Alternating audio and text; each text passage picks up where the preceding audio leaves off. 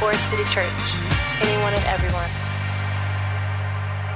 If I haven't had a chance to meet you yet, I'm Leonard Davis. I'm the associate campus pastor here, and you guys are too kind. You guys are too kind. Hey, listen, as always, man, I have a lot to say, but I won't keep you too long, but I'm going to jump right in because of that and take you back to 1986. I'm taking you back, Doc. Bam, there it is. Oh, look at this here. Look at that family there. I'm going to do my best to try to keep it together. I have so many stories and so many things to say. But listen, you see me there. I'm in the blue blazer, clean as ever.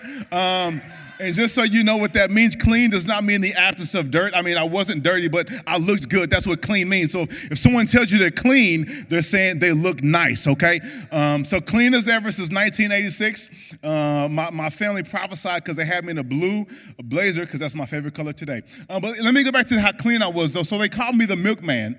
And so if you don't know, back in the day, they would deliver milk, and the person that delivered milk, he would have on a all-white coverall or all-white uniform to deliver the milk. And so the milkman was clean. And so therefore they called me the milkman when I was a kid. There you go. The ironic thing is I don't drink milk at all, but I was the milkman.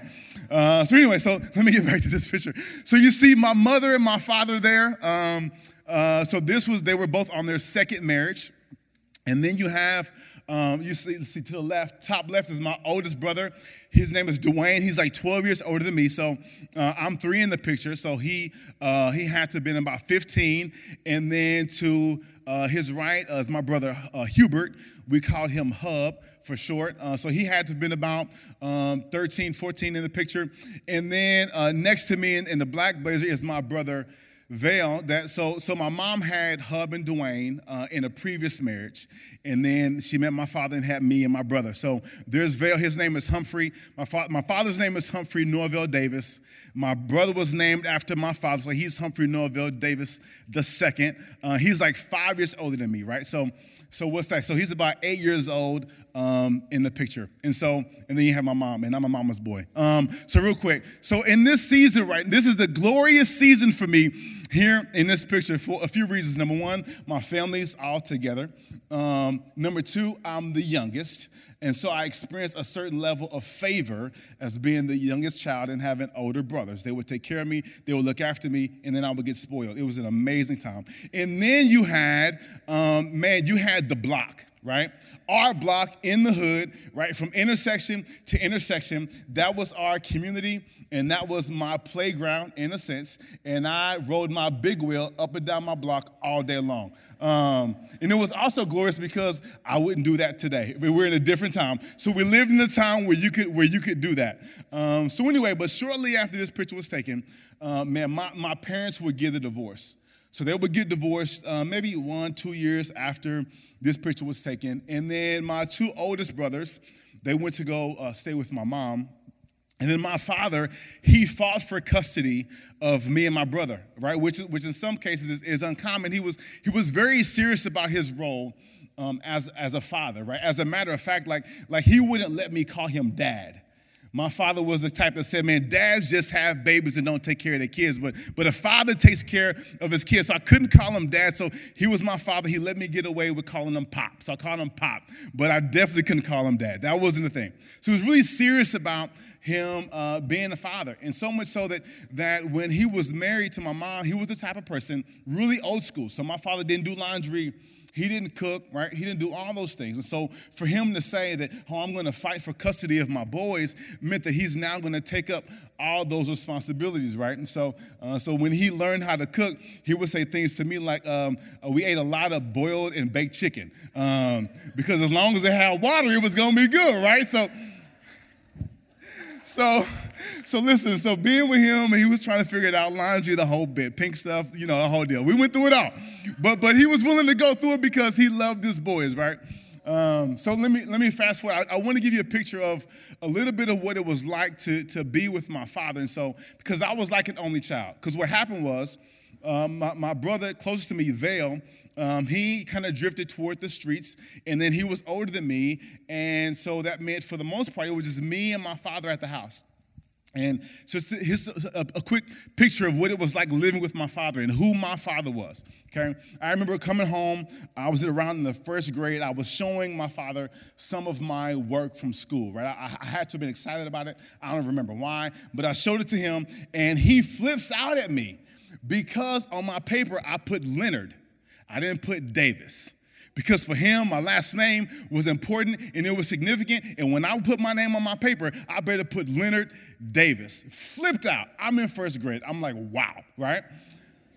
Another instance, right? My father, he just was a very particular man. So he said that, man, when you have a meal, you better have bread on the table. I'm telling you, old school. You better have bread on the table. So we always had, it was either bread or crackers or cornbread, something, but bread had to be on the table. So he was an entrepreneur, and so sometimes when he knew he wasn't going to be home in the evening, he would cook dinner for me and leave it for me. So I'm in middle school or high school, and so I come home, and food is there, which I can appreciate. And so I tear the food up, and then he comes home, and then he checks the oven, and there's cornbread in the oven. Well, I didn't look in the oven, right? So he sees the cornbread untouched in the oven. Guess what he did? He flipped out because I didn't have bread on the table. Another instance, I'm in high school. I'm about to graduate, so I'm trying to get college ready. I'm filling out my FAFSA, right? And so I have multiple FAFSA forms. I think I'm being smart, y'all. I'm like, I got it. I'm going to fill it out in pencil first, and then once everything's solidified, I'm going to write it in pen, right? He didn't like that idea. He flips, and I don't remember the details, but I just know he flipped out. And so he's coming at me. He's throwing punches. And then I'm like this, because I'm a little faster than he is, and his punches can't land. And then the look of frustration on his face because he couldn't hit me. It's funny now, but it wasn't funny then. But he wanted to hit me so bad, but he couldn't. But listen, but this is what it was like living with my father. It was really intense.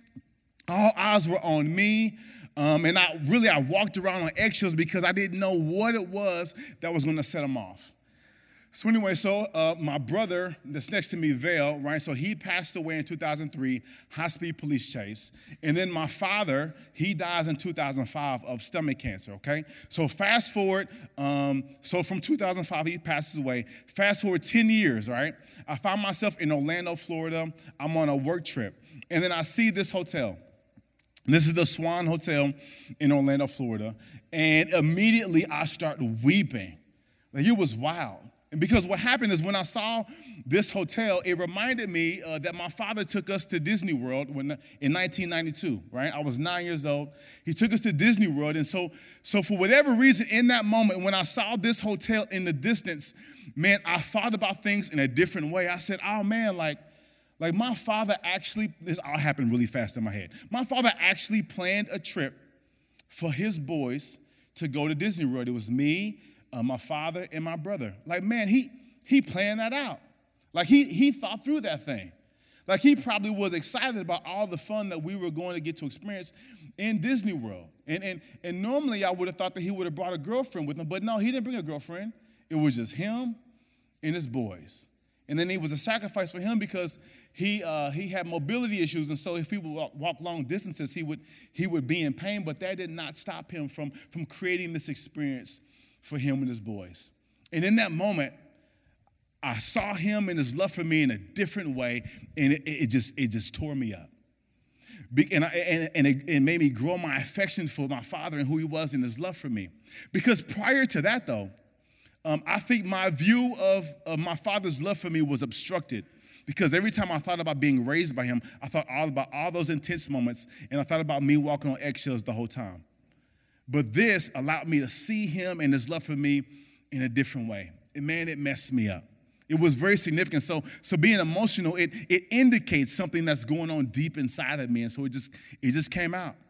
And so I know we have different experiences with our Father, some good, some bad, but the reality of what I'm trying to say is that the love of the Father, whether you experience it or not, it is significant. It is significant. And so that what we find, though, is that even the love that we experience from our fathers here is only a shadow of the love that we are supposed to experience with God the Father. So if it's significant for my Father here in heaven, on earth, how much more significant is the love that I experience from my Heavenly Father. And so today, like Bria already mentioned, we're in the Advent season. This is the last Sunday of Advent. And today we're going to talk about the advent of love. So we're gonna remember and we're going to celebrate the love of God in the birth of Jesus. And we want to anticipate his coming, his presence in our life now, and him coming and the implications that his love for us has on our life. And that's what we're going to do today. So let me pray real quick. Lord, we thank you for this day. We thank you for, just the chance to gather. We thank you for your son, Jesus, and this opportunity that we have to remember and to reflect and to anticipate and to expect because of him coming to be with us. Lord, I just pray that you would help me, Lord. I just come, I approach your throne in this ability to share your word with such humility because I am inadequate, Lord. So I just pray that it would be you that would speak through me and that would use my words to bless your people. So we thank you. We love you. Let's sing us in Jesus' name we pray. Amen. All right, so listen, we're going to talk about love today. We're going to talk about God's love. And, it's a really tall task to talk about God's love. It's a monstrous task because you have God who is infinite, and we try to describe him with our limited language and our limited words. It's also tough because there's several words in the Bible that the Bible uses to express love.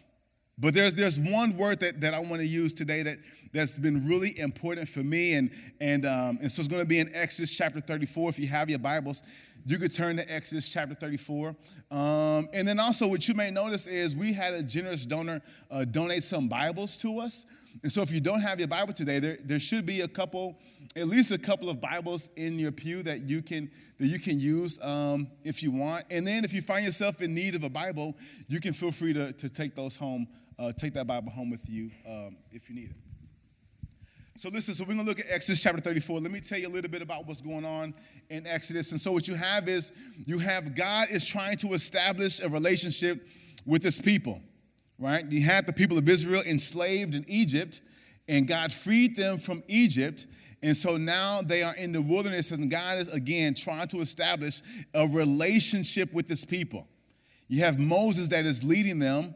And before this verse, you have the fact that God gave Moses the 10 commandments, right? This is on top of Mount Sinai. And so now you have, once again, Moses at the top of the mountain receiving instruction from God, okay? So here's what we have in Exodus chapter 34, verse 6. It says this: the Lord passed before him and proclaimed, the Lord, a God merciful and gracious, slow to anger, and abounding in steadfast love and faithfulness, keeping steadfast love for thousands, forgiving iniquity and transgression and sin, but who will by no means clear the guilty, visiting the iniquity of the fathers on the children and the children's children to the third and the fourth generation. And Moses quickly bowed his head towards the earth, and he worshiped. And so what you have here is you have the God, he's actually talking about his character. He's actually testifying about who he is to Moses. And so there's a couple words in there that I want to bring your attention to in verse 6 and also the beginning of verse 7 where it says steadfast love, right? So the word there, the Hebrew word there for steadfast love is hesed. And so what you have is you have people when they're translating the Bible, they use a lot of different words across the Old Testament to describe hesed and what it means, right? And so here's a few of those words. You have love, loving kindness, unswerving loyalty, mercy, righteousness, faithfulness, grace, covenant, friendship, unfailing love, right? You can continue to read the list. But all these words are used throughout the Old Testament and in different translations, all to try to communicate the meaning behind one word.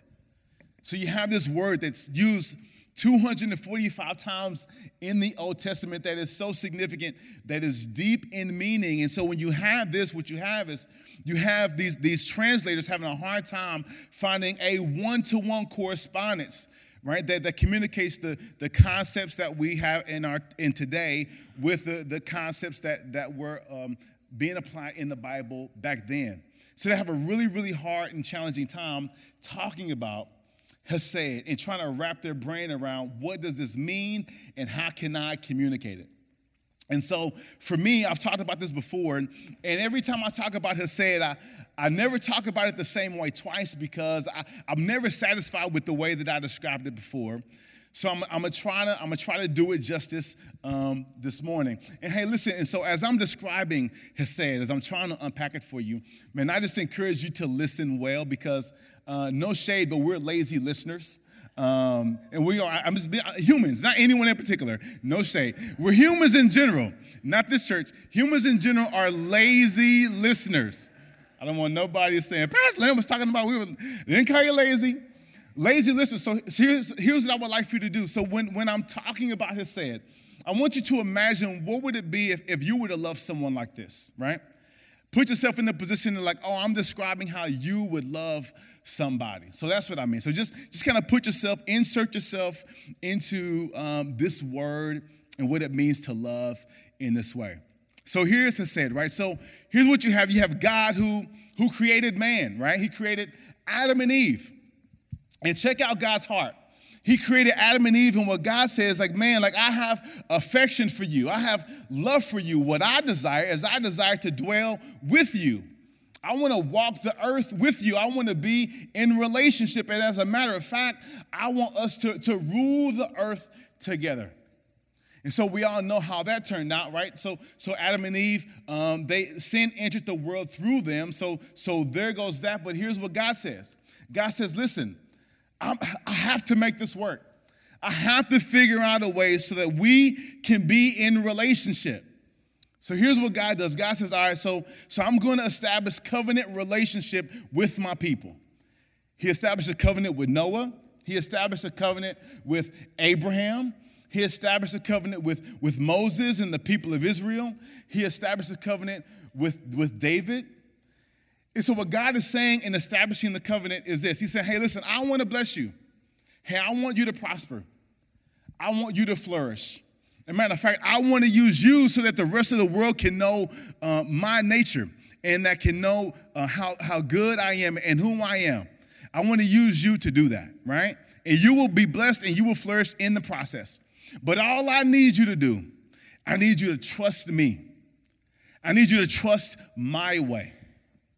And so you have this covenant, you have this commitment, this promise that's enduring and it's reliable, and through it, as God is being faithful to his covenant, as he's being faithful to his commitment and his promises to us, right? We experience the generosity of God, and through that, his desire for us to flourish and for us to prosper. Check this out, even when we don't desire him. Because listen, in Exodus chapter 34, you got to understand what's going on. Moses is at the top of the mountain, okay? The people of Israel is at the bottom of the mountain, and they say, Moses, it's taking too long. So you know what they do? They fashion a golden calf. We just had the 10 Commandments that talked about you should have no other gods before me, and they're literally constructing another god, right? And God is like, yo, I just delivered you from Egypt. Right? I just unleashed plagues on your behalf. Like I literally killed the firstborn son of all these people so that you could be set free. I just parted the Red Sea so that you could make it through safely. And now, here in this moment, after I just did all that, you're going to fashion a golden calf that you can worship. But what does God do? He is still consistent and persistent with his promise. Now listen, you know if that was you, you'd have been done a long time ago. You'd have been done. And I'm just being honest, there's some people that aren't in our life right now, speaking about me and Andrea, that if we saw them today, we wouldn't look at them twice. We wouldn't say nothing to them, babe. We just keep it moving, because guess what? We done. You in this with me? We done. Come on, you know how you are. Don't act like it's just us. Dang. But listen, this is who God is, though. In spite of that, he continues to pursue us. He continues to chase after us because he wants us to prosper and he wants us to thrive. And this is the hesed that we experience from God. This is the commitment. This is the love. This is his desire for us to flourish. And this is hesed. And so there's a lot of, I could talk about a lot of things to continue to define this for you, to continue to unpack and illustrate this for you. So, but I want to stay focused. I want to stay focused. And so here's what we're here to do. Once again, we're in Advent season. And what I want you to do is I want to help you remember and celebrate the birth of Jesus. And I want you to have this anticipation and the expectation for Jesus being present in our lives now, and then his returning to come, and the implications of the love that we experience from him. But in order for me to do that, moving forward, I want us to focus in on that. But here's what I want to do. What I want to do is I want to awaken us to a reality that is present that we don't always experience, okay? I'm going to say it again. I want to awaken us to a reality that is present that we don't always experience, okay? Leonard, what are you talking about? Here's what I'm talking about. For example, right, we are parents, we have Carrington, she's our daughter, and we have a routine in our household, right? So Monday, tomorrow, man, that's gymnastics. So Monday, she goes to school. After school, she goes to gymnastics. Tuesday and Thursday, it's inevitable. We're going to hang out with somebody, my wife and our family. And then Wednesday, Carrington has swim lessons. And then Friday is Fun Friday. And then on Saturday, we're going to run some errands and do some different things. And then on Sunday, we're going to be here with you. And this is the routine. And this is how our life goes week in, week out. And so in that routine, sometimes the Lord snaps me out of it. And I say, oh, like I'm literally creating memories for my daughter right now. Maybe I should be intentional about the type of experiences that I'm creating for my daughter that can shape her memories. Sometimes I snap out of it and I'm like, oh man, like my daughter is developing right now. Maybe I should be intentional about me contributing to her development. So the reality is, whether I'm aware of it or not, Carrington is shaping memories and she's being developed. And then I may not be aware of it and I'm somewhere else. But it doesn't mean it's not still taking place. And my desire is to have the experience that like she's experiencing these things and she's having memories and being developed, whether I'm aware of it or not. Does that make sense? But I want to be aware of it. So again, here's what I'm saying. There's a reality that's present for us that we don't always experience, right? And so we're going to live in that here just a little bit. And so to do that, there's a definition of hesed. This guy named Michael Card, he gave a lot of his life to exploring this definition of hesed and what it means. And here's what he said when it comes to how he would define hesed. He says this: when the person from whom I have the right to expect nothing gives me everything. I'll say it one more time. When the person from whom I have a right to expect nothing gives me everything. So I'm willing to bet that you don't have to work too hard to recall in your memory some tragedy that you've had or some tragedy that you've witnessed someone close to you have. So maybe you or someone you have experienced some health challenges, some severe health challenges. Or maybe there's someone that you know, or maybe you yourself, there's been someone that is very close to you that you love, and maybe they've lost their life. Or maybe you have endured some really tough financial hardship, man, and it's made life really, really hard. Or maybe there's another relationship of someone that you're close to, and maybe that relationship is broken and fractured, and maybe there's no hope for that thing to be restored. So you fill in the blank with your own tragedy, but here's what can happen when we experience these things. Sometimes, right, we can raise our fist at God in anger at him because we believe that, man, he has the power to keep me from experiencing these things, so why didn't he do it? And so we are mad at God and we get angry at God for what we're experiencing. But what we're really saying is, listen, God, because of who I perceive you to be, I expected for my life to go a certain way, but it didn't.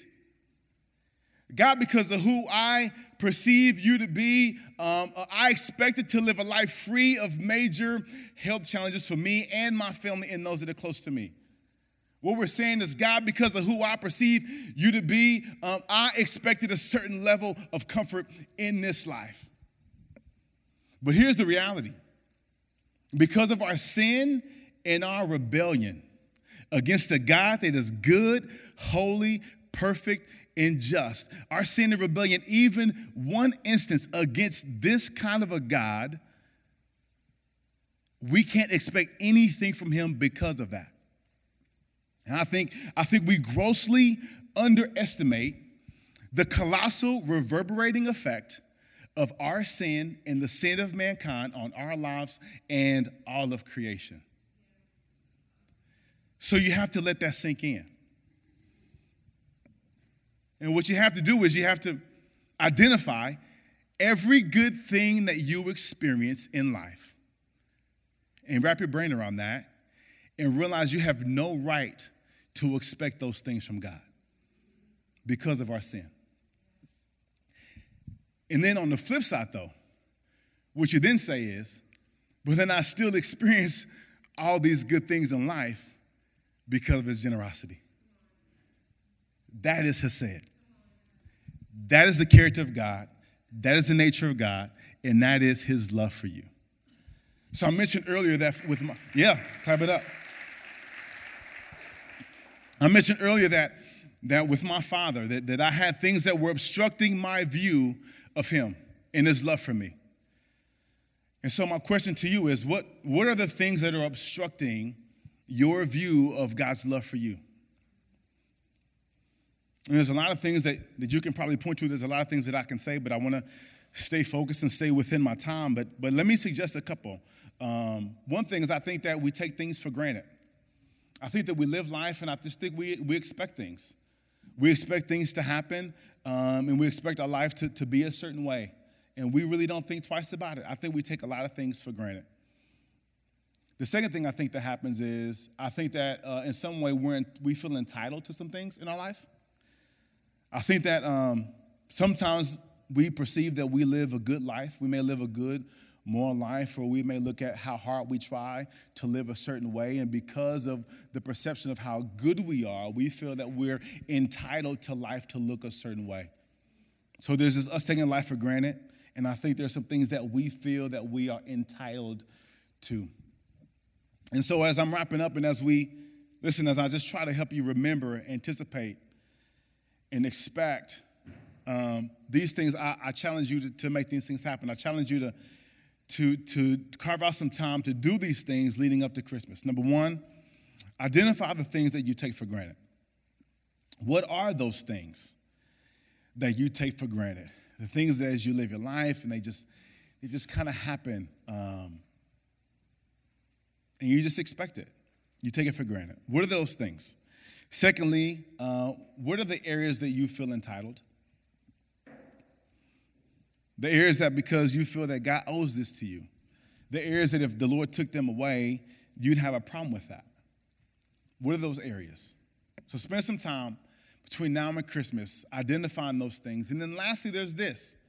Once you identify those things, attribute those things to God and his hesed for you. And then allow those things to stir your affection for God, and then to compel you to love God in the way that he loves you. How was that? With hesed. That your love for God would be reliable. That your love for God would be enduring. That your love for God would be generous. It would be unfailing. It would have a great commitment. How can you love God in the same way that he loves you? So listen, there's a spot to where hesed happens in the Bible. It's in Luke and it's in the New Testament, but the way it comes through in the New Testament is different because the New Testament is written in Greek. And so the word actually hesed is not in the original language of the New Testament. But what you have is people trying to communicate some of the concepts from the Old Testament. And so a lot of times in the New Testament, when you see the word mercy, it's really trying to communicate this idea of hesed. And what you have is you have Mary. You have Mary in the song that she sings when she realizes that she is pregnant with the Messiah. Because the reality is, God has said, the culminating act of his has said is him giving us his son. For him to say that I'm going to make a new covenant with you, and it's going to start with me, with my very presence being among you. And let me put this in perspective, because Moses was on Mount Sinai, and he couldn't even look at the presence of God. And then what God says is that, no, I'm going to come and I'm going to dwell among you. And then you have Mary, who realizes that she is literally carrying the promise, right? This ultimate act of God's hesed towards mankind, where he says, hey, I'm going to come and I'm going to dwell with you, and I'm going to give you my son so he can live and so that he can die and be resurrected on your behalf. And this song in Luke chapter 1 is her response to her having the ability to carry the promise and to carry the blessing. So I'm gonna read it. I'm gonna read it just once. Check out verse 50 and verse 54 where it says mercy. Instead of saying mercy, I'm gonna say hesed. So when I read it, just let it wash over you today. But man, if you read this later on in the week, how would you insert yourself into the story? How can Mary's song be your song today and as we approach Christmas? So let's look at Luke chapter 1.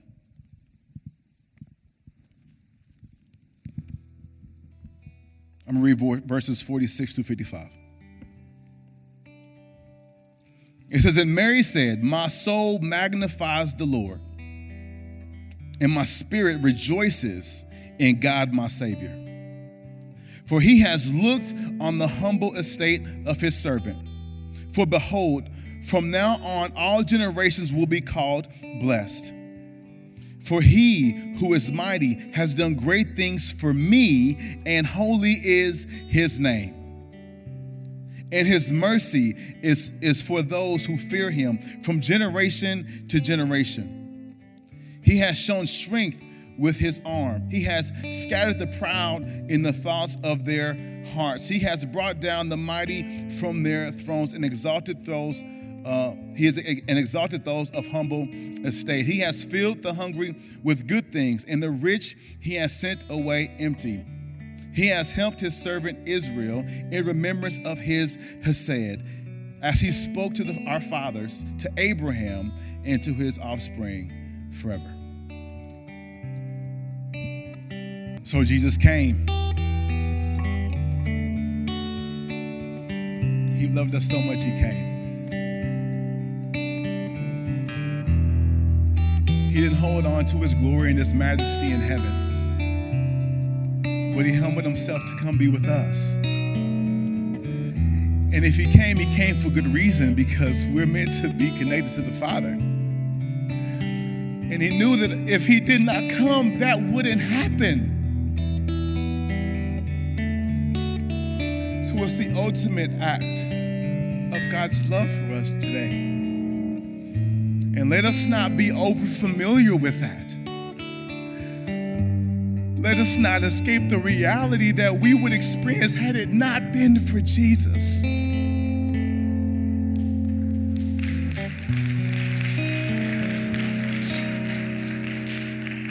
So I just pray that today that you would know his love, his great love. I mean, to what degree would you have to love someone to do all that God did over thousands of generations so that he could be reunited with you in relationship?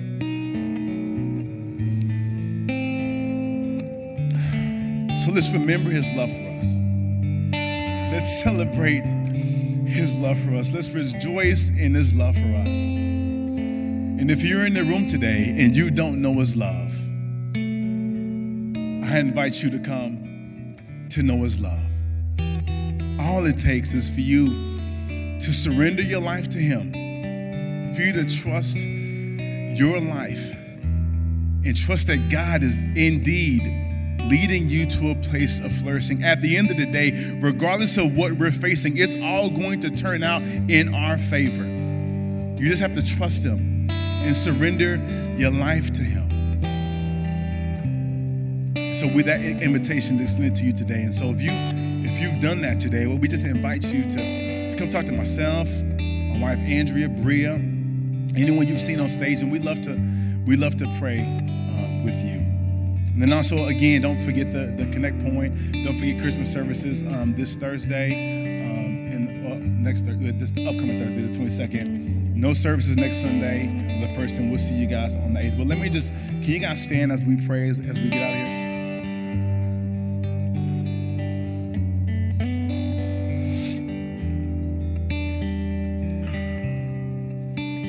So, Lord, we do thank you. We do worship you today. Lord, we do honor you today. And we don't take your love for granted. So, Lord, I just pray that as we leave this place, we would have a great sense of your love for us. That we would live and experience the reality of our sin, but also your great generosity. And Lord, I just pray that out of that love and us experiencing that love, that we would be compelled to love you even deeper and even greater. Let this Advent season be significant for us. So Lord, we thank you. We love you. Keep us together and safe until we all meet again. We pray these things in your son Jesus' name. Amen. Good seeing you guys today. Grace and peace.